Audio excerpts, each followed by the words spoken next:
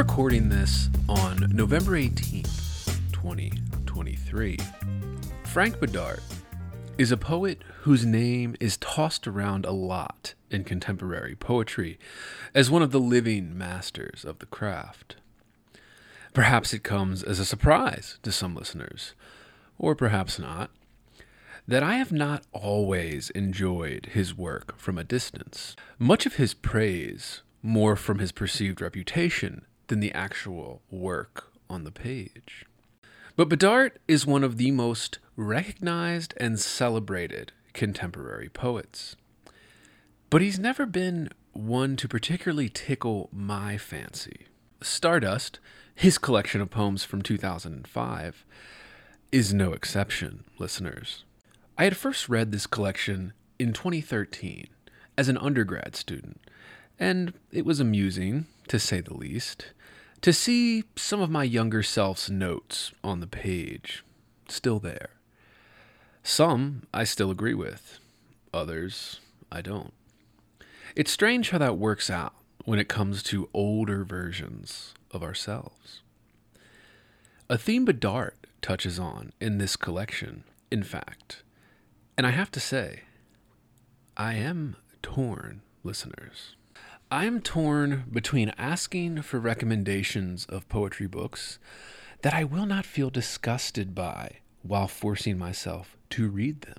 And I'm considering taking a break from reading poetry altogether and writing these sorts of long-form reviews at all.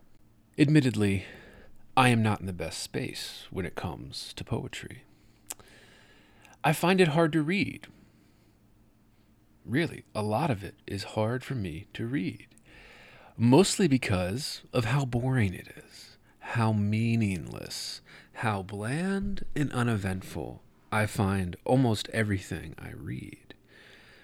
But I do it for you, dear listeners, and Bidart fits that bill, in my view. His poems always reaching for something big and expansive, but rarely achieving it. The accomplishments all striking me as indulgence. The spacing out of the lines, a choice I see little regard in. Only its page-level aesthetics interesting, nothing more.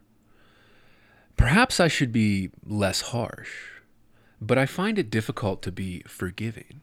This collection, Stardust by Frank Bidart, was nominated for the National Book Award the year it was published. Not winning it, but still. I can't remember all the books that were on the short list that year, but I somehow doubt that Bidart's collection in his older age was worthy of such a title. Based on what I've read in this collection, it's hard for me to realize what was motivating the committee to award this book. And I could only assume reputation. Bidart's reputation doing most of the work, particularly in his older years, isn't unusual when handing out the big prizes. As many listeners will know by now, this isn't uncommon at all. And, more importantly, it isn't necessarily unearned either.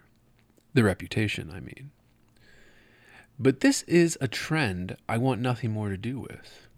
Awarding writers based on reputation and not what's on the page.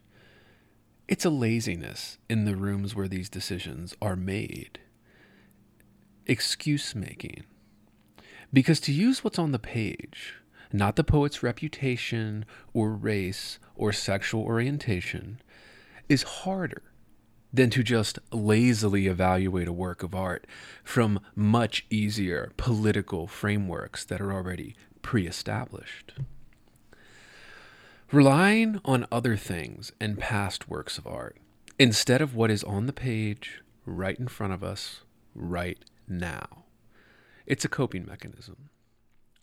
But this trend continues undeterred. If you're hearing this, it's because you are listening to the free public feed of Heavy Board. To get complete, uncensored, uninterrupted, full access to this podcast, become a subscriber at patreon.com/heavyboard. That's right, Heavy Board is made possible by subscribers like you. For less than 1 cup of coffee per month, you will receive private access to uncensored, full-length episodes, Jerk Shop, heavy bonus content, subscribers-only AMA episodes, bonus extended interviews, and more. Come join the conversation today at patreon.com/heavybore.